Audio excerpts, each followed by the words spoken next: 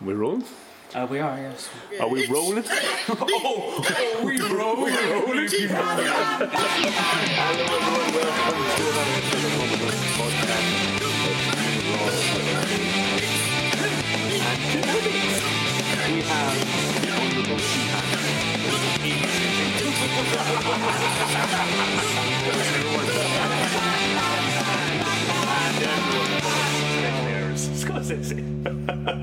Hello.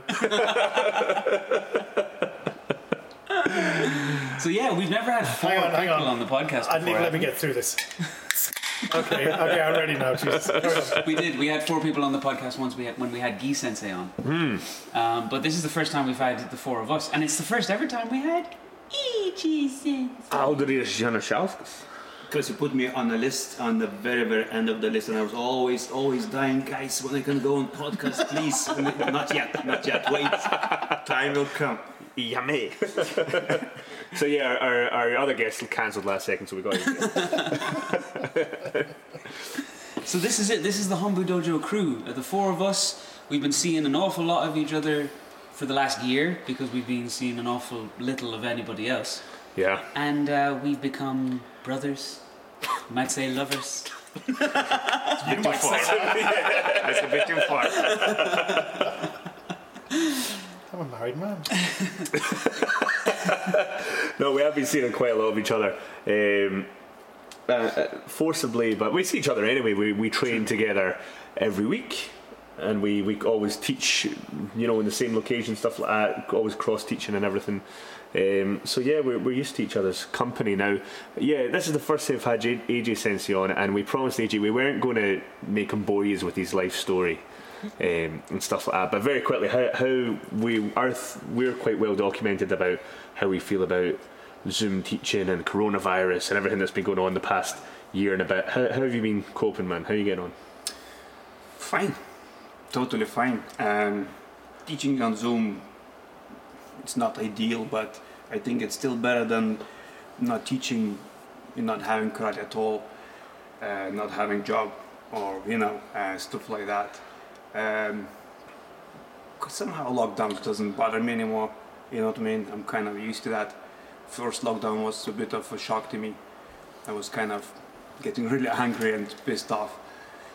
This one I've seen it coming, so I'm just ignoring everything, just doing a bit of karate, being at home, just do what I can, staying positive as much AJ can stay positive. Inside AJ's mind, he might actually be really, really positive. We don't know, because he doesn't talk much. But you think it's all butterflies and running through the prairie, do you? Yeah, little Bambis and the flowers, but he doesn't talk much.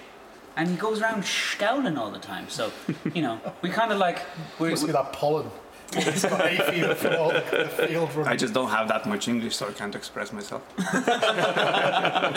But there's a pool going around. We're taking bets on how many people he's murdered in his former life. That's secret, guys. Okay. What stays in Eastern Europe, what happens in Eastern Europe stays in Eastern Europe. So you guys just finished doing Scott Sensei just finished teaching a Shodan Pass seminar. When you guys were assisting, I was sidelined because of injuries and so on. But how did that go? How did Shodan Pass? Well, it was surprisingly 90, well, more than 90, over 100 people. But there was like 90 little connections on, which was far more than I thought it would be. And they seemed to get a lot from it. Like, they seemed very enthusiastic. I think it's like sometimes it's like when you take a step back and see what people are actually wondering about, you kind of get surprised. So like, I just take this for granted. Well, everyone knows this, don't they? But then obviously not. So it went alright, didn't it? There were over 100 people on it. Sure. Before the class started, AJ and I were like, how many people will be on this, AJ? 30 to 50, 30, he said 30 to 50. I said about 30, maybe, like 20 something. It was 100. Yeah. Beyond expectations. Yeah, I think once you start making your way up towards the higher grades, like once you get Nidan and Sandan and start moving up, you forget that feeling of what it was like to be striving for the black belt. You end up taking it a little bit for granted. because you're only associating really in your own training with high grades at that point. You're at the high grade end of the class. You're talking to black belts all the time, exchanging ideas with black belts all the time. And as an instructor, you're teaching all the stuff as you go. So you're constantly thinking about what everyone needs to know. You forget, I think, how much of a milestone it can be for people, because you kind of get like lost in the crowd a little bit, you know. I remember my grading, and I remember how I felt building up to the grading, my Shodan grading, but I don't remember what it's like to be a Q grade. Do you remember what it's like to be a Q grade? I haven't been a Q grade since I was 11, so don't know. Yeah, it'll be 30 years in March. I only got my black belt Wow. 5 or 6 years ago. Yeah. I got my black belt as well in Ireland. Come closer, AJ. it We was- can't hear you. It was not Shotokan Karate Club, because I just couldn't find what I wanted. So we started kind of Wateryu and Shitoryu. The grading was as well, like talking about syllabus we did today, and remembering my grading, it was like as many things as possible, lots of funny techniques, just to cramp into that grading as many things as possible, like, you know, to make extremely difficult, but at the same time it wasn't making much sense. Of course it was physically challenging, but I think HDKI Shodan syllabus is the best. So wait, you're not even a black belt in Shotokan? No, I am not. He has a Sandan in Shokan, to be fair. I'm Nidan and Sundar in Shodan. We could get him to Great Shodan and charge him. Maybe that was actually the That was grading today, actually and I failed. Did we do okay, Sensei? Because AJ and Sensei and I were demonstrating all the Kihon. Did we do okay? For legal reasons, I have to say, you did me proud. I have to admit, it didn't feel as sharp as I would expect students to be on a black belt. It didn't feel Well, we weren't the way doing we wanted a to. We weren't doing a black belt grading. That's why on the day of a grading, your nerves are on fire. But this is just us in the dojo. Yeah, no, you were fine. You showed all the points that I wanted you to show, so it's fine. I deliberately did all the mistakes as well that I knew he'd be bringing up. Came naturally to you, yeah? Exactly. Always thinking, always caring. Can I tell you about my Shodan examination? Yeah, please. So you're supposed to wait 6 months, right? I only waited 3 months, and I did my first Q in December, and afterwards. It was in York, and afterwards Kato Sensei came past the change room and he put his head in and he goes, "Oi, oh Sensei," he goes, "Come March to Black and Brown Belt course, do your grading." "Oh Sensei," I was like, "What grading? I've just graded." And then afterwards my instructor says, "Oh, guess we're going to do your black belt in March now, are we, in Whitchurch?" I was like, "Are we? Oh, is that what he meant?" So it was like 3 months later I went to Whitchurch, and we did this weekend seminar, and then at the end there was just me and this lady who was taking her first Q on the course. And so we both did it together. She was taking first Q, I was taking first down, and we did 3 combinations. I think we did Sanbon-ski, just 4 times, and then we stepped back, kind of Shuto, Mayash Maigari, Nokite, and then we stepped forward, I think Sotuke, Yoko MP, Uraken Gakazuki. And he goes, "Okay," so we did that 4 times there, 4 times back, 4 times there. "Okay, Yame, stand up." So he stood up, he goes, "Okay, pair up." Okay, and her name was Jane. "Okay, Jane, you attack first, Joran Chuna Maigeri." And so we did Juipon Kumite, Joran Chuna Maigeri, and he goes, "Okay, change, right side only." So I did Joran Chuna Maigeri. "Okay, what kata you doing?" "Basai Dai." "Okay, Basai Dai." Jane, okay, Basai, well, she was doing Basai Dai. So we both did Basai Dai together. And he went, okay, pass. It's really short grading. That was it. It was easier than mine. We'll have to regrade you now. Mine was from a Japanese instructor, so it means everything. So You didn't get one from a foreigner, did you? Did you get a Shodan from My Shodan I was graded by the venerable Richard Amos Sensei. Who else was on the panel? Scott Sensei. And I can't remember who. So you don't have a HDKI Shodan? No. Well, I think we're going to have a mass grading. AJ doesn't even have a Shotokan Shodan. I'm going to make up all the money that I've lost in this year. Oh, Russ, you need to grade as well. The organization you grade. Nah, man, fourth time, that's dead. No, it's your fault. Oh, but you do hear about those mad grades where like you have to do 100 push-ups and 100 sit-ups and That's kind of squats cool, and though. Like in Kyokushin years and years ago, you used to have to be able to walk around the dojo on your hands. That was that in Masoyama's dojo. That was one of the things you had to do. In my dojo, when I started, if we missed grading, we were sitting in Seiza and Sensei in front as usual and asking who missed the training. And if you missed the training, you voluntarily admit that and go to the end of the dojo. We call it crocodile, like a little bit like cricket, but on the knuckles, and you walk like one forward, another forward, and walking to the very end, and it's about that length, and then doing push-ups. It was extremely hard. look at the big smile in his face. I was able to do that. That's where I'm smiling. But yeah, you see these McDojos doing like a 24-hour black belt exam. Yeah, I mean it's wild. Like I like the way I think the people who have it the best at the moment or the most that is very difficult to water it down just now is when you look at jiu-jitsu, Brazilian jiu-jitsu in particular. Right now it seems extremely difficult to get a black belt in Brazilian jiu-jitsu. They seem to still have that very much.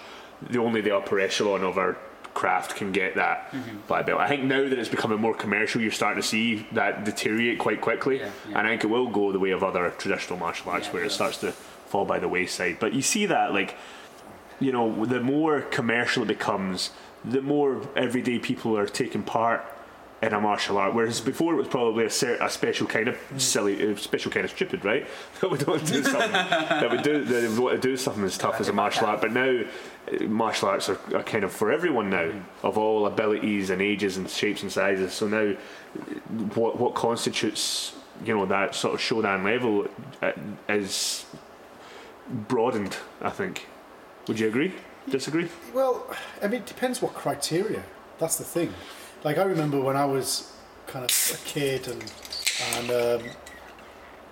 you know, like they would say, oh, you know, a Shodan in Aikido is like a Sandan in Karate because of the length of time it would take, or like whatever.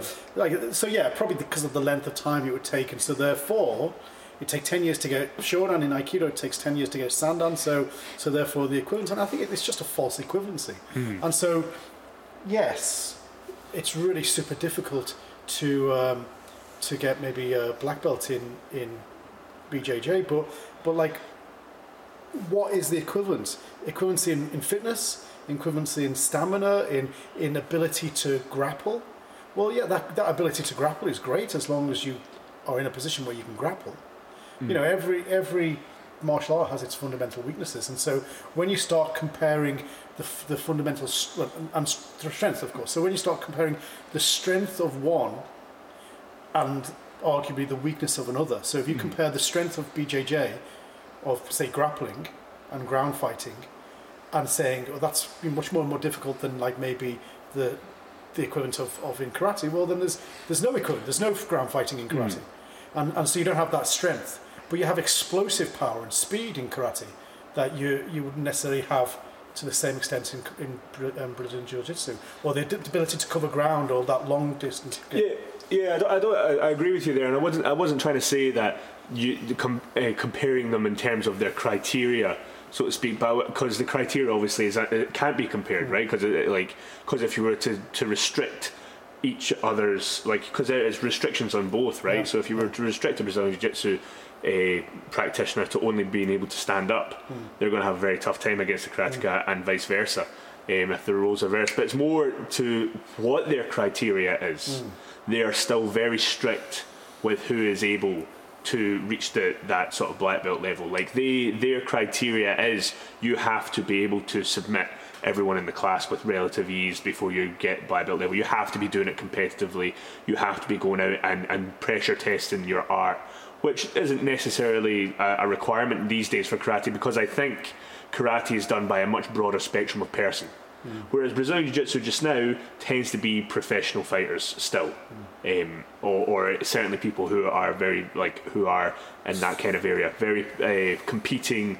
It's very competition based. Whereas I think now, though, it's starting to become commercialised a lot more, like karate has been. So now the average Joe is taking part, and eventually that will be sort of the criteria will change. Yeah. Their standard of criteria will change. Yeah. I mean, I'm not. I agree with that. So I'm kind of playing devil's advocate, but like in a real sense, that you could say that Brazilian Jiu-Jitsu offers less self-defense than karate because it's far more myopic or exclusive in who they teach, and the entry level of Brazilian Jiu-Jitsu kind of excludes a vast majority of people. So yeah, I mean, it has its strengths, but also it's such a niche thing that you're going to get men in their 20s who are maybe looking for a professional career who are going to do that, and maybe they have a very short life expectancy in terms of professionalism. And so if you look at it in a kind of true self-defense kind of way, then the vast majority of people can't even access it, never mind kind of become efficient on it. Yeah. But like, yes, I mean, I agree with what you're saying.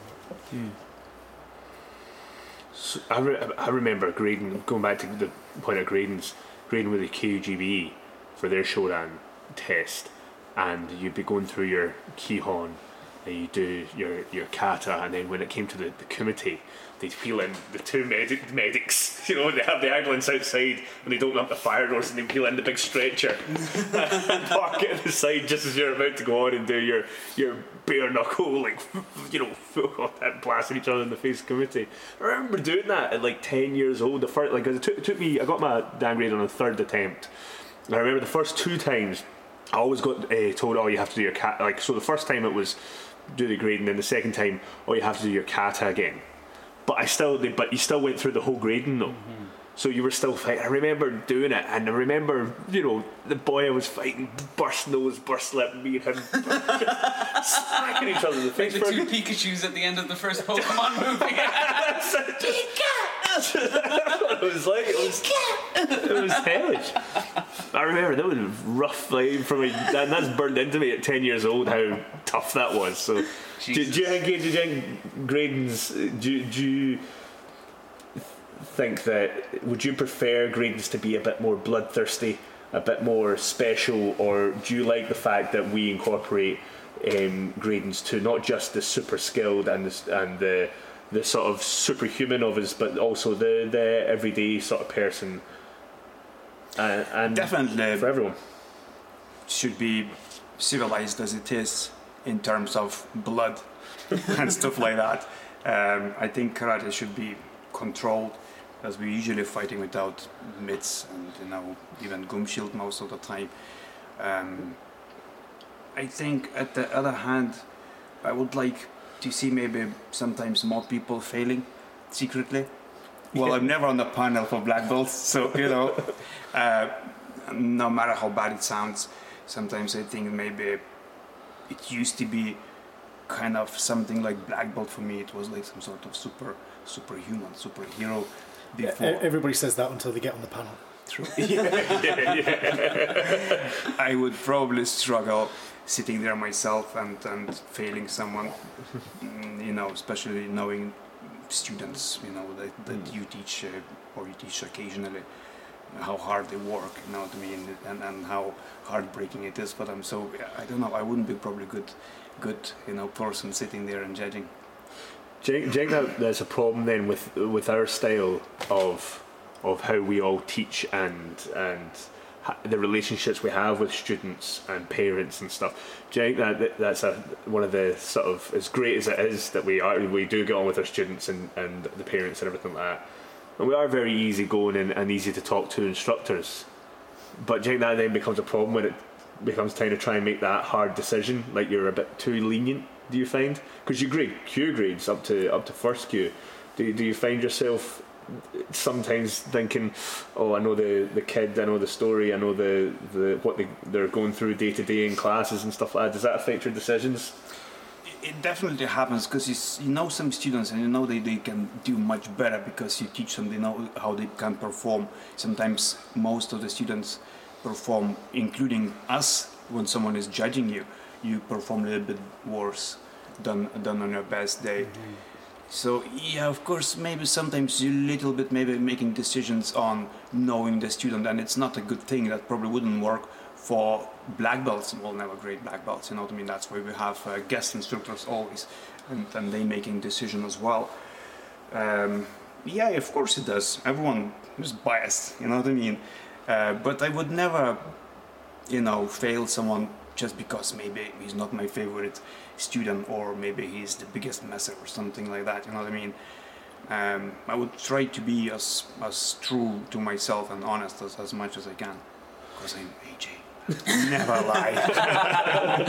Well, I'm usually rooting for the messers on the day of a grading. I'm like, I don't particularly like this kid. They make my job kind of hard. They don't focus as much as they should. They don't try as hard as they should. But on the day, I'm just hoping they'll pull something out of the bag and they'll show that they're worth the grade they're going for. And that the headache's worth the while, right? You're hoping that it's like that it's been worthwhile. Like, even though you are a head wrecker, you're still learning. Like the message is still getting through, and you can still do it. Like it's not a waste of my time trying to teach you. Yeah, and then what also happens is kids I'm really proud of, kids who try really hard and who are better in class, I see them then on the day of the grading and they fluff up everything. And I just think, well, you're a great kid, but that wasn't good enough. You're going to have to try again someday. Or get the half grade or something. Well, have you had much experience? Do you go through this with people? Not so much now, because I guess you're seventh dan. But when you first started your own dojo and your guys were going on and taking part in gradings, did you go through that instructor anxiety? Yeah, absolutely. I mean, I remember Marianne was the first person who ever took black belt with me, or like first ever student go from white belt to black belt, and she took it on the summer camp in Germany, no, in Edinburgh, wherever it was, Edinburgh maybe, and I was on the panel, but it was with Alan Campbell and whoever else was there, and yeah, I mean, I was like completely and utterly emotionally invested, and I remember trying to give her a pep talk before, but I think she possibly ended up giving me a pep talk instead. Like, you're all right, I'll try my best, don't worry about it. Don't worry about me, I won't let you down, you'll be fine. And I was like, just go sit over there and grade me, you'll be fine. Yeah, completely and utterly invested. So, I mean, like anybody who teaches with any level of authenticity would have to be completely invested. Yeah. Yeah. You have to care. Yeah. Zen in the art of motorcycle maintenance. Well, since we're on the topic of black belt, Scott Sensei has a classic answer for this question. Like, what is the real meaning of a black belt? And and I think we should tell me what I said. You said it's been helping ugly guys get laid since 1960 something. So I thought we should go around. Yes, that is my stock answer. We should go around and we have to tell our listeners the meaning of the black belt, but wrong answers only. Wrong answers only. Okay, so I'll start first. I think once you become black belt, you learned absolutely everything and you don't have to train anymore. Very good. That's what I think. That's what I do. Mine is that once you get your black belt, you're a killer. Like you can handle yourself and nobody can get near you. You're gonna smash everyone. That's it. You're a weapon, a human weapon. Well, I think once you get black belts, you have to then desperately turn it white again by picking at it as much as you can. Or putting it in the wash, Paul Doherty. He called us out in that. He says he's never washed his belt. And he's like, it's true. We had to retract. Liar. We had to retract that one. Paul Doherty, 4th Dan HTKI. He does not wash his belt. Yes, ladies and gents. He's sterilized. No, he does not. he definitely does. His wife washes it instead. He's like, I don't wash it, I just leave it in the corner of the room and it just stands on quieter for some reason, I don't know why. I put it in this basket with all the other dirty clothes. What's your wrong answer? I don't know. Well, you know, we've all seen The Matrix, and when you get a black, only when you're wearing it, you can perform the Matrix dodge of the bullets, but you have to be wearing it. That's true. That's facts. That's true. Well, wearing it and wrapping it around your chest and attaching it to some frame so you can lean back without doing it back again. Sorry. You have to tie it a special way. Yeah. Actually, Paul Doherty has sent us a question for this podcast. Will I read it out? Yeah. Okay, so I asked the guys if they had any questions since all 4 instructors are on the podcast. This is what Paul said. You've all had different journeys to get to where you are now. Knowing what you now know, or know now, what would you have done differently, or what aspects would you have emphasized more or less in your training, or started doing sooner, if you were starting out all over again? See, before we answer that, can I just say, I believe my friends have texted me to say Scotland beat England in the rugby just now. He says, so, looking directly into Scott's and says, I have to say, get up. Freedom. I'm Alba Gabra. Irish passport. Just saying. Anyway, sorry. Continue. Will I read that question? I already finished the question. Well, that cements my answer to that question. Avoid Ross at all costs. That's why. Met me sooner. No, it's about your training. Oh, training. What would you do differently in your training? What would you do less of, or what would you emphasize more, or start doing sooner, if you were starting out all over again? Well, I would answer that I was very much typecast as a kata guy very early on, and so had very little coaching in kumite. And I remember, not even in Japan, after Japan, training with Basil Lishu, who was used to train on the All-Stars team, British All-Stars team, a fantastic athlete and a great fighter, and he came over to do squad session once, and he taught, and I was like, it was amazing. I was like, why wasn't, like, I was 31 years old, you know, done everything, blah blah, and I'd had some success in kumite, but not much. But I thought, if I knew this then, yeah, I would have done really well. And so I would have actively pursued a way of improving in kumite, which I never got. Good answer. I would have not stopped training when I was a teenager. That's exactly what I wanted to say. Yeah? Yeah, I wouldn't stop training. And probably if I wouldn't stop training, I wouldn't be where I am. So, you know, I'm pretty happy now being HGKI instructor and around you guys. So I wouldn't change anything now. You mean you like hanging around with us? You wouldn't fucking know it. He only likes hanging around with us because he does it once every full moon. I think, like, my karate life, I didn't have the most technical instructor, but I had a very good competition coach. He created good competitors, and I done well in both kata and kumite until the sort of senior section, when the divide becomes very much more apparent. You have people who specialise in either or, other, yeah. You know, or unless they're very rare cases like Nagaki Sensei or someone like that.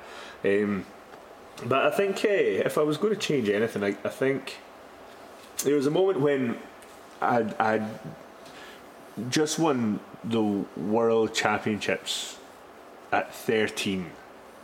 And I said that, I said that I wanted to do more, not just karate. I said I wanted to start diving into boxing and all this other stuff as well.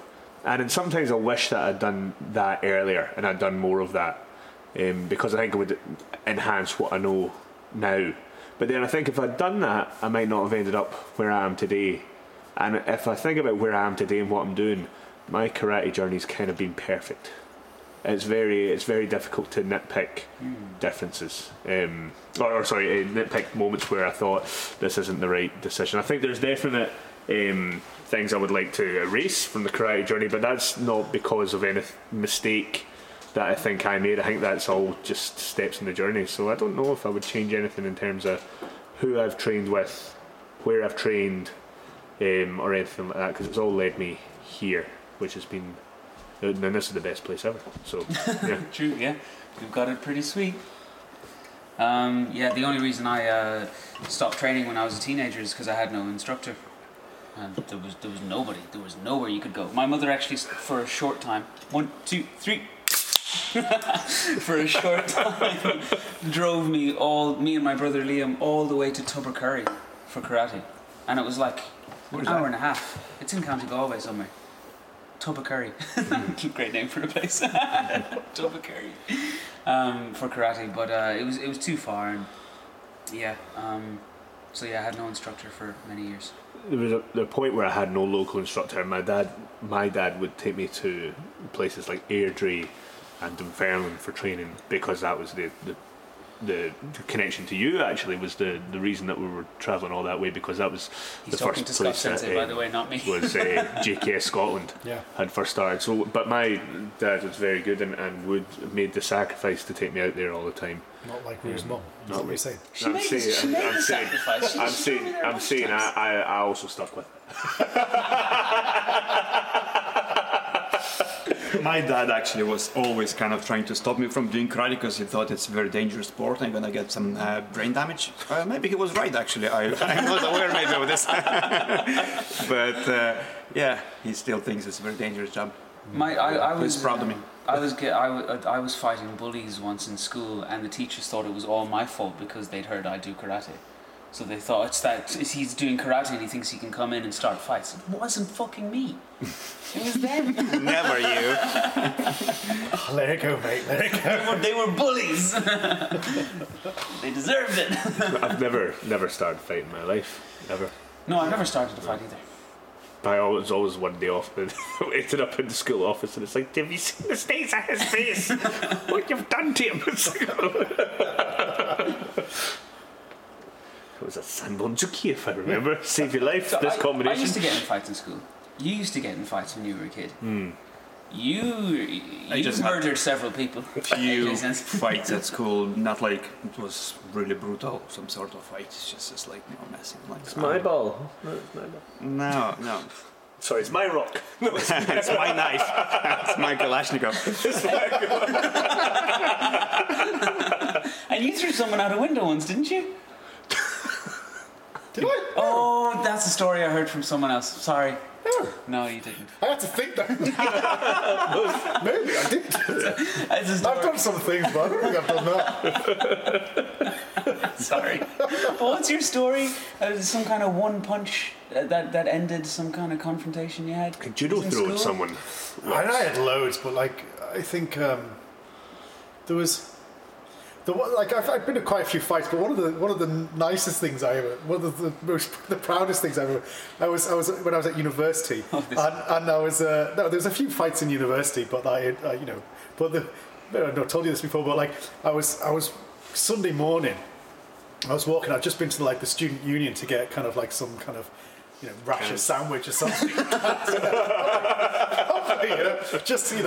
And I was walking back, and coming the other way was a friend of mine she did geography with me, and she was like, "All right, Scott," and she was with this massive guy, big fucking guy, and she went, "Oh, Scott, you don't know Tom's the captain of the rugby club."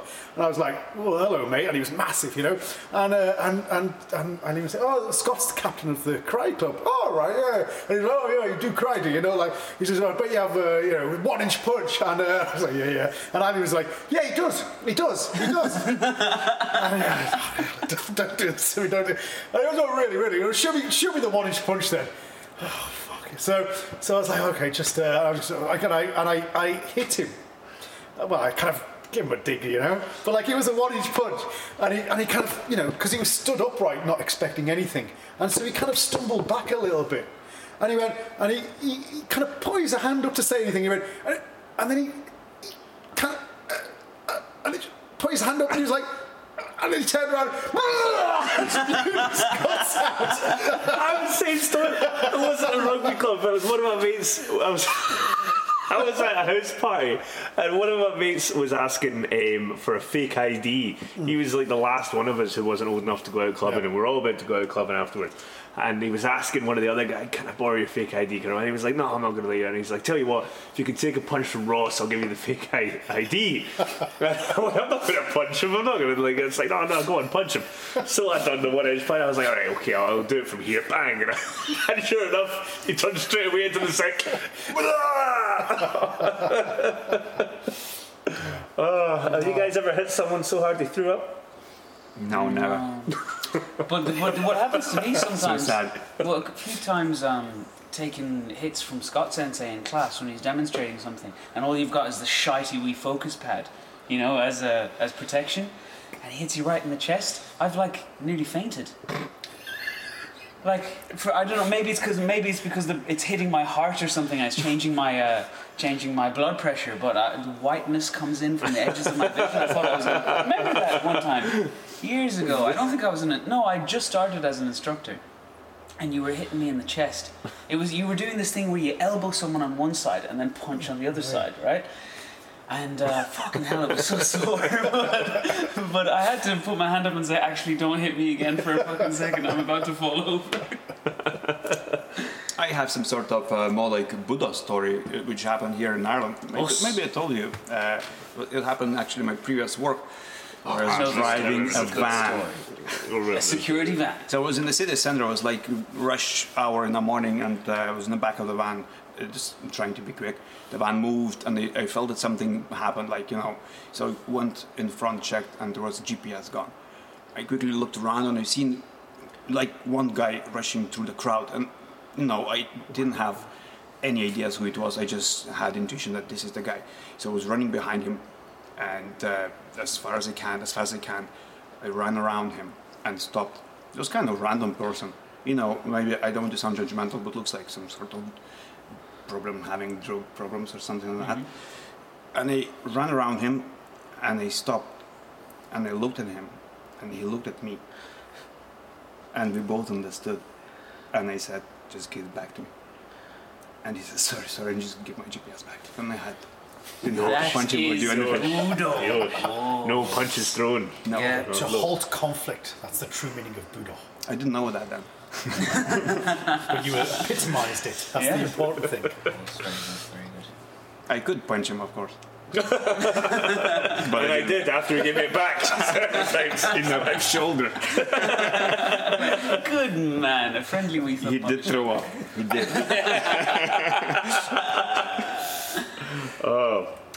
We have another question from Annette asking, do you think your personalities and karate style complement each other, or are there gaps apart from not currently having a female instructor? So I think she means between us. She means, do we complement one another with our styles and our personalities? We'll let the biggest personality answer. AJ? Of course.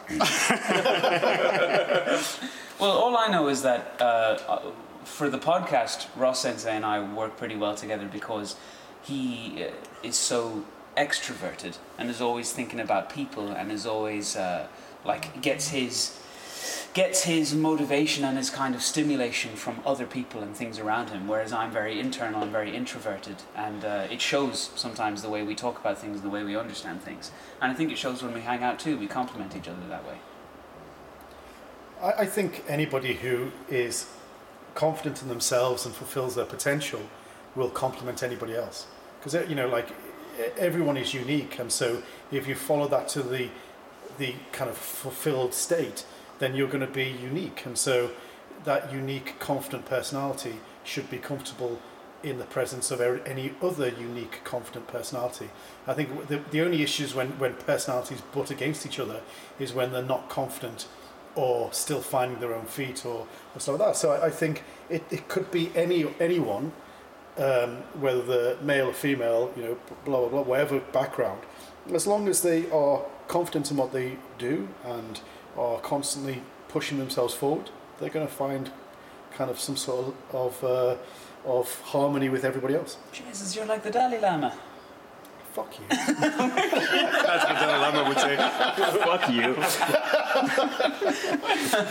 That was great. I What was enjoyed fun it. of question? I don't know how to answer this question. I don't even know what kind of karate I have or what kind of personality I am. I'm probably very good at maybe in terms of helping team, maybe putting some screws in the wall and fixing stuff.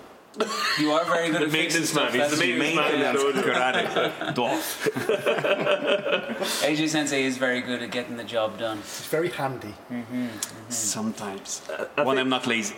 I think you can tell we complement each other personality-wise because we get on really well. We all get on really well. We never we are together all the time. It's very rarely that we'll be pissed off at one another. So I think this.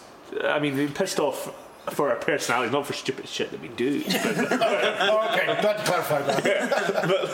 But I think we all get on really well together, and that in itself complements one another. I think in terms of our karate, if you want to talk about our karate and our teaching styles and what we emphasise on, I think that's more of a where we could find some diversity, because I think we're all quite unique in what we bring karate-wise to the dojo. My karate's unique, alright. I mean, right now, you've probably all seen it online, but Rue's doing these fantastic karate stories, karate adventures with the kids on Zoom just now, kids and adults. I guess some parents are training with the kids on Zoom, where you've had almost like a Dungeons and Dragons adventure Exactly. for the kids, and teaching them okay, now we're coming up to the evil orc, so we have to block and do Uchuki to all their attacks.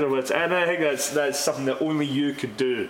Really by yourself over Zoom, that platform, it's very tough to do it, and only someone like you could do that, man, you know?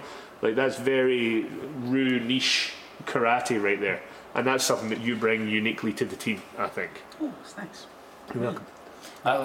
Sorry. I was going to say, I can't wait for, well, I'm sure it's happening, we'll probably never know, but I'm sure it's happening now, where kind of traditionalists look at that and go, that's not karate, that's not Budo, that's just Mickey Mouse stuff. I am reveling in the fact that people will say that. Oh yeah. Because they're dinosaurs and they'll die out. And those who have adapted to the current circumstances and situation, those who have found new skill sets or new ways to show their skill, will survive and evolve and move on and thrive. And those who say that's bullshit kind of Mickey Mouse karate will carry on doing what you're doing because it'll be the death of you. Yeah. The question is, are they doing anything at all? Because it seems like most of karate dojos not teaching anything, they just stopped teaching, and I don't know, it seems like maybe it's not ideal for everyone what we do, but we still have good number of students, and I think doing what we do is much better than stop training at all. Exactly, and the reason why I started doing those stories like Karate Adventures, like teaching through storytelling, is because it's third lockdown 3.0. The kids are so bored, they're stuck in their houses all day, and I was, if you want to be some kind of, Budo messiah and be super strict and only teach strict basics and make sure they get it right exactly and bore them even more than they already are, then go ahead. But these kids could learn better if you make it a little bit interesting, make it a little bit fun, Enjoyable. so and also I just feel for them. I cannot imagine how upset I'd be if I was in their place. What kind of knock-on effects is this trauma going to have for them? I don't know, but I know actually some kids which totally don't do homework because parents cannot cope with them. They just don't want to do it, you know what I mean? And they do nothing. And it's a little bit concerning actually, because I don't teach Adam Irish because I don't know a thing about it. But not doing anything, it's not an option. You know what I mean? Yeah. So I'm learning everything. I'm learning fractions now myself. I'm counting money. It's good for me. He realises his Bitcoin's all wrong. He's like, Oh, I don't know, I have 5 Bitcoin. I'm a gazillionaire. just teach Adam how to trade. I will. I will. When I'm Teach him asleep. about stocks and bonds. That's what he needs. Yeah, so going back to the question, like, I think that's like in terms of our personality, I think we all complement each other well. In terms of our stage style, that's something unique that Rue brings. I think, AJ, when I see your students, what they teach, like I think that you're actually probably the most detail orientated. I think like when I see you teach, I see you not letting things slide that I would let things slide. Sometimes I get maybe a little bit kind of obsessed about little things, and I just want them to rather learn something to understand. Because actually, I've seen how Jane from United States, Jane Curry, is teaching Yokogiri, and not about doing thousands of them and trying to find out how they work, but just simply having little cone and trying to push it with the heel, just to lift the knee up and push it a little bit to the side. You know what I mean? And maybe it might take even whole class. Well, that's maybe too detailed for me. I wouldn't probably go that far. But sometimes maybe I fixate on something too much, and that is not always ideal. Let's say grading is coming, and sometimes maybe I don't run through everything I plan. But not always. Not always. Sometimes it depends on my mood, and my mood actually depends on one thing. Two things: price of Bitcoin and am I hungry?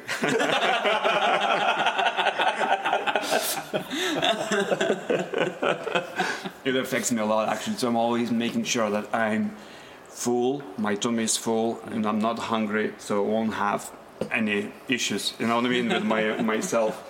That's great. So teaching styles, Ross Sensei is the fun sensei. All the kids love Ross Sensei the best. The favorite. Let them away with murder, so do. The favorite, it sounds I think you're the one who is most natural with kids. I'm a big kid myself, that's why. Yeah, I feel the same way, but you're just. It's just like AJ Sensei and I are obviously good with kids. We do it for a living, but you have a je ne sais quoi.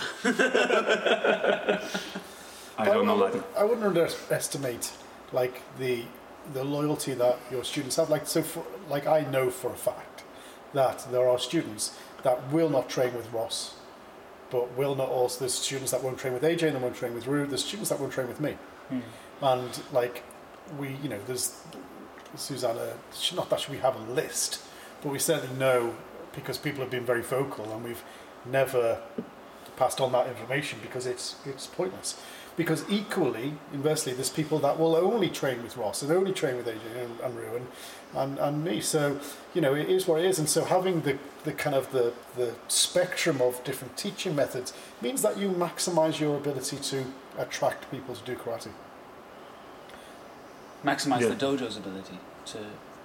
Yeah, I mean, not just this dojo and not just in the terms of a business sense, but there's so many dojos out there that are kind of so heavily dominated by one instructor that even though there's junior instructors coming through, they never kind of give them a chance to flourish, like thinking, oh, what can you teach? You're a Nidan and I'm a Godan, so therefore I should teach the class. When actually a Nidan is lower grade but has a unique perspective and a unique teaching method that actually might attract students that the Godan wouldn't. Actually, very surprised how much freedom we get in this dojo to teach and improvise. Do you remember Scott telling us what to teach? Never Never once told me what to teach. I think and I've trained at dojos where the instructors have to teach a kata of the month, or they have to, I mean, I think, don't mind us saying it, but I think Jason Hitchens' dojo have very set structure of teaching. I think so, yeah. And like again, it obviously works for them because they're a very successful dojo with great students and stuff. But that's something that we've never ever even thought about. I don't think of having a structured. Yeah. Although there routine. is the formula. But the formula in its own right allows nothing but freedom, right? There's a formula of how to structure a class, but that's structuring a class as opposed to this is what we are teaching every day, week, month, sort of thing. Although I got close a few times when you were doing those stupid more shigeris. Just saying. I think you'll find that my students can kick shite out of everyone.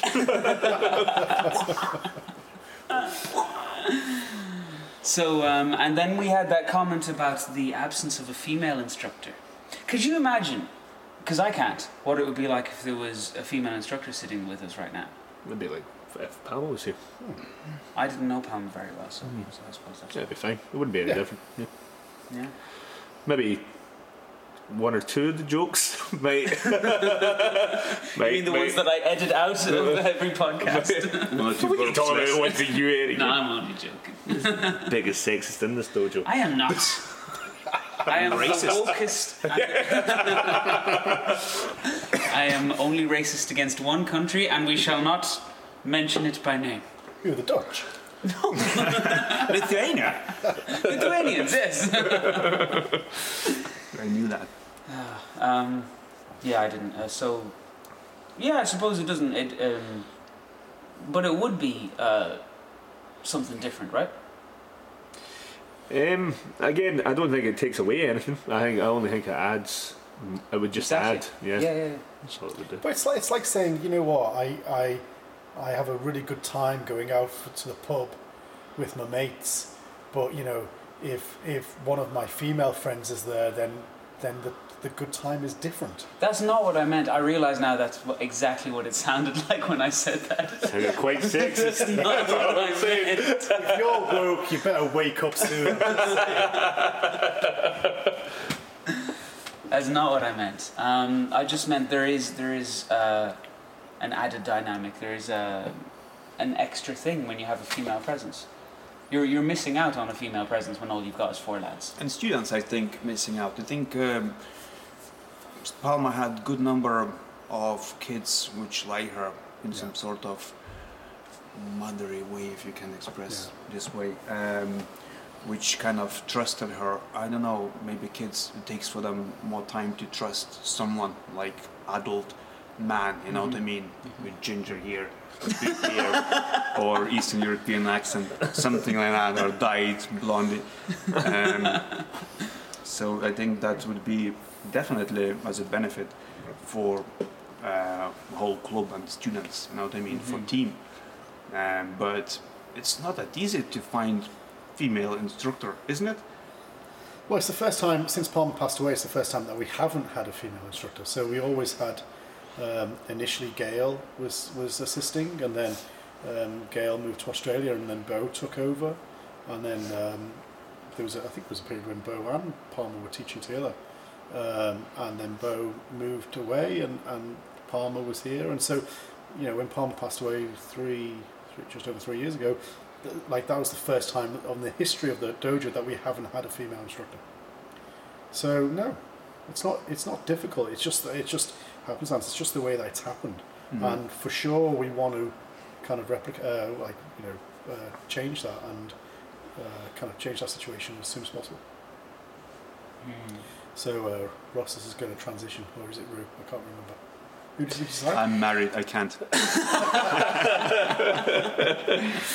You do it, Ross. I have And you can I'm get currently married. in a relationship. Oh, I'm single. Okay, Yeah. I'll transition. Yeah. Fine. Doesn't mean you have to change teams. What? You can transition and still like the girls, man.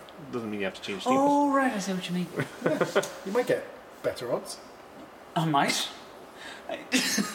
We're stepping gingerly now around this subject. As long as we make sure we're insulting Rue, I think we're going to declare. The lawyers say we're safe. Okay. He's the last minority that you could insult, is he? Exactly. Oh. So I think having the boss man on, it's only right that we grill him for evaluation and advice And affirmation? yes, and affirmation. Love me. Say something nice about each of us. No. No, yes. Say something nice about each of us. Don't press him too much, it's really hard for him.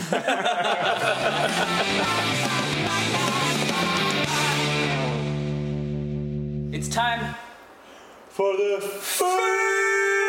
They didn't join in, the bastards. I did not What's the know. point in having you on the podcast?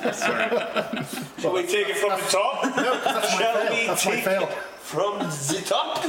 Okay, bar 32 on my count. No, sorry. I don't know what that is. That's a music joke. I'm sure there's hundreds of people laughing. Right, I'll go first. I fell off my bike. Now, it wasn't just like normally falling off the bike. It wasn't just like, I'm cycling along and then I fell off. I was cycling along, and there was a man on the footpath. And as I cycled by him, he looked like he was kind of sick, or he was having some kind of emergency. He was hunched over, and he just looked like he needed help. So as I'm cycling by, I thought, when I stop, does this man need help? Is he sick? Is he having a heart attack? And I kept looking at him. And as I cycled past, I kept looking at him. And as I was gone past him, I kept looking at him. So I was looking back over my shoulder. And then when I turned around, I was about to hit the curb. And you know, when you hit the curb at an angle, there's nothing you can do, right? You're coming off the bike. It's not that I could lift up the front wheel and hop up onto the curb. It was too late for that. So I hit the curb at this really kind of acute angle. And the bike was going out from under me, so I leapt into the air, Shuto preparation, feet tucked up underneath me. Core engaged. Core engaged, tailbone tucked, and I landed like the jump in MP. I did a big ki too. It was perfect. That's a bit like, That sounds like a win, not a fail. like like when in job interviews and they say, "Oh, can you tell me your biggest weakness?" Oh, my biggest weakness is that I just work too hard. Yeah, I'm a perfectionist. And then the man who I thought was sick ended up, he was fine, and he was giving me a big clap. And that was... Someone from one of the windows in the flats was like, 8.4. No, but honestly, I do fall off my bike way too often. The statistics are once a year. You're supposed to fall off your bike once a year. If you cycle every day, like to work and That's the stuff. standard in Ireland. Yeah, exactly. Me, it's like 5 times a year. Well, you're taking all my hits then, because I haven't fallen out of my bike once. And Really? Yeah. Wow. Even all the years you used to cycle to all your classes?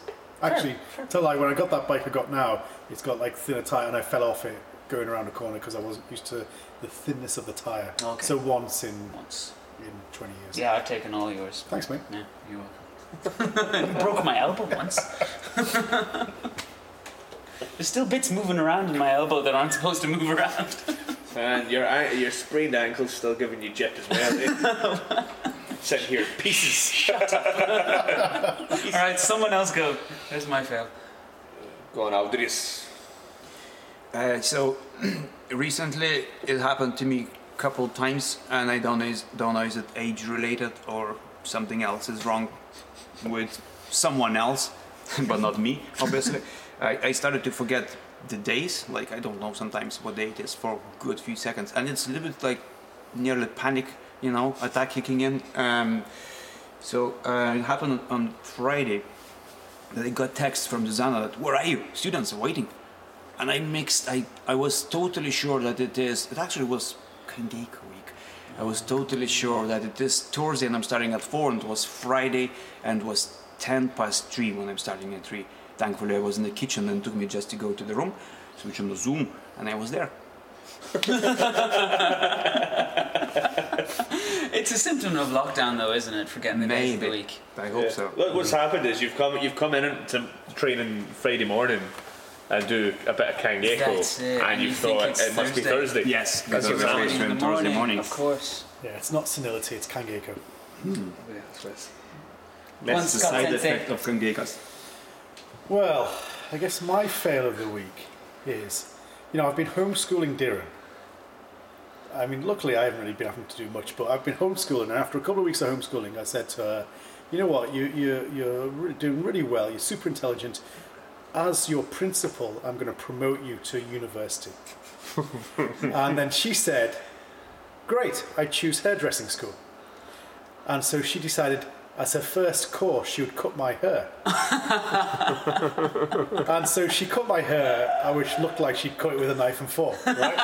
And so it's all, so this is not the fail. And so this is just the background of the fail. And so, it'd been pointed out by a number of you, mostly Karen, going, there's bits everywhere. That, that is all spouting there, like pulling my hair. And so I decided, well, how hard can it be? So I got my clippers in the week, and there was bits kind of sticking out everywhere, right? I thought, well, I'll just, it can't be that difficult. So I got the clippers and went, and I had this big hole in my head of hair. That I think, luckily, no one noticed. I never noticed that. Yeah, so I think it's either no one noticed because, a bit like your story of, my fail was a big triumph, really. Or maybe it was just that it's that bad everywhere else. It just faded into the background. Well, that was definitely a fail, wasn't it? Yeah, I wasn't going to bring it up, but when I saw your hair, I was like, Says you fucking Darren, idiot. cut your hair again. I was actually thinking pretty good because it looked like me. Okay. Right, look, I wasn't You insulting. looked like a cauliflower.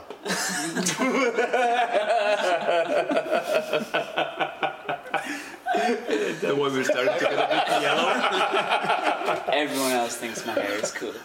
Everyone but you. You're the only one. Even my mammy likes it now. She's come around to it. I used it. She had no choice. My fail, I haven't done much failing. I haven't had the chance to because I've been inactive. So my sad moment, I guess, rather than fail, was sad moment was you guys all had a really nice sparring session the other day, and I was left at the side standing just watching and not being able to hit anyone. I was very upset. I was watching Stuart and Damien on Zoom doing their spar, and then I watched you guys do your lovely spar. And I was like, I can't do any sparring. So that was my fail, was not being able to take part in any sparring. It was very upsetting. Oh. Yeah, Not taking part of having any violent sessions. No violence. Yeah, I love a bit of violence. We discovered What would you like? second lockdown. I actually thrive after a little bit of violence. A bit of pain. A little bit of adversity. You're switched on for the next It couple of improves days. your mood, yeah. Yeah, I definitely get happier. I remember when we were filming in late December for new adverts for the dojo. We were all in the dojo for ages, and we were in front of the camera doing our bits, and it was really, people were finding it really fun, and there was a nice energy in the dojo. And afterwards, I was just looking around, and camera guys were packing up, and I was like, Tyke, come on, let's spar. And he was like, yeah, I really want to spar. And I was like, yeah, me too. Okay, let's go. And it was just fun. That's it. Great. I have to say, it's funny being on the outside looking in at sparring. You've got whoever's sparring Karen down the bottom. And Karen's, I don't know how to describe it. Karen's like that guy that used to have it. He used to be a contender back in the day or something, he's that old guy who could have made it. Actually, yeah, typical of veterans kumite, isn't it?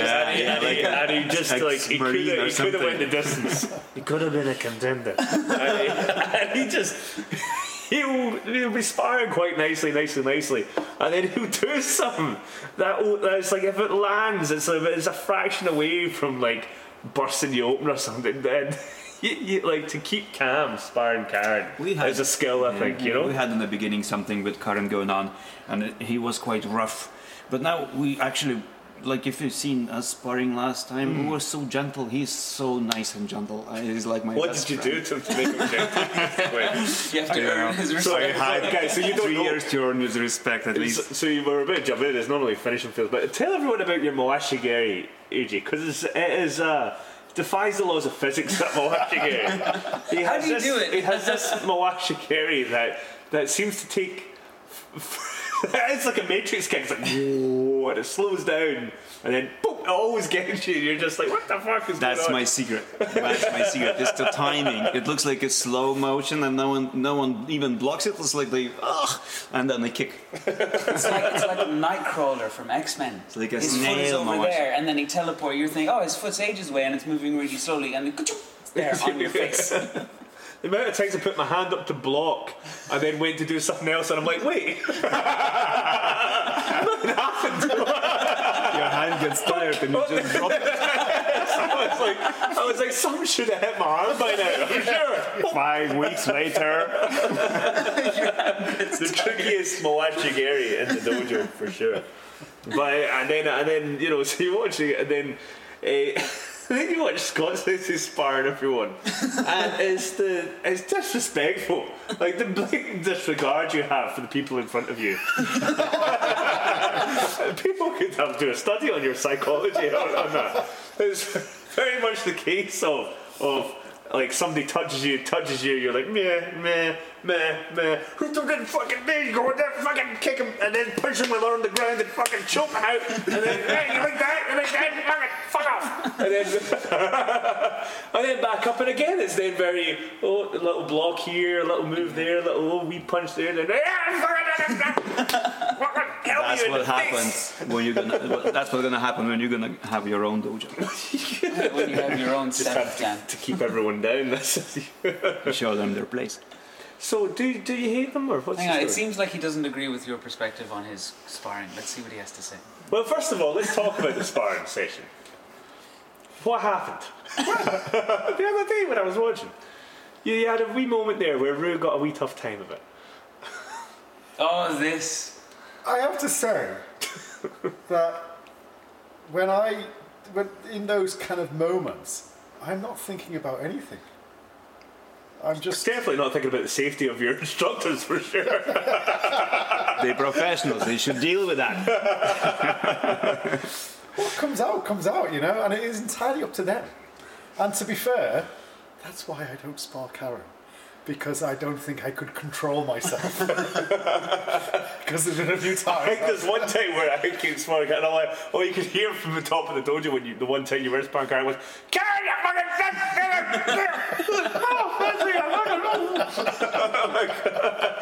you look up and somebody's on the ground. I don't know. Yeah, it just flows out, and so, you know, I have no explanation. No. No. Not going to take responsibility. Don't think that holds up in court. It's in their contract. There is a clause in our contract saying he will not take responsibility for any injuries sustained in sparring. Very small print at the bottom of it. Yeah, so you can see how enthusiastic I am about talking about sparring, and I wasn't able to take part, so that's my fault. Just not being able to play the game. Those who couldn't see, Rue made hands together like some sort of hippie Buddha going, yes, I respect that. I did a little Bloody namaste. ponce. See, easy. All right, now that people know why I get upset on the podcast when talking about you. Fucking hell. I gave Ross a nice little namaste. Empathy, showing, you know, compassion for his inner turmoil and suffering. Pain. And what do I get for it? You look like a cabbage and some carrots together. Hey. Right, let's Anyway, guys, fucking we'll end get some this food and more drink and food and drink. and say goodbye to the people. Yes. Guys, thank you very much for listening. Thank you very much, Scott Sensei and Eiju Sensei, for coming on. We'll definitely try and have you on again. Maybe we'll see. Thank you very much for inviting me finally. I'd just like to say that I can't possibly... Oh, sorry, I just stopped recording. I'm only joking, go on. Well, I'm going to say something nice then. So I was going to say I can't possibly finish with calling Rue a ponce. So I think his classes with the kids is amazing. Oh, Oi. thanks. Okay, thanks, folks. Bye.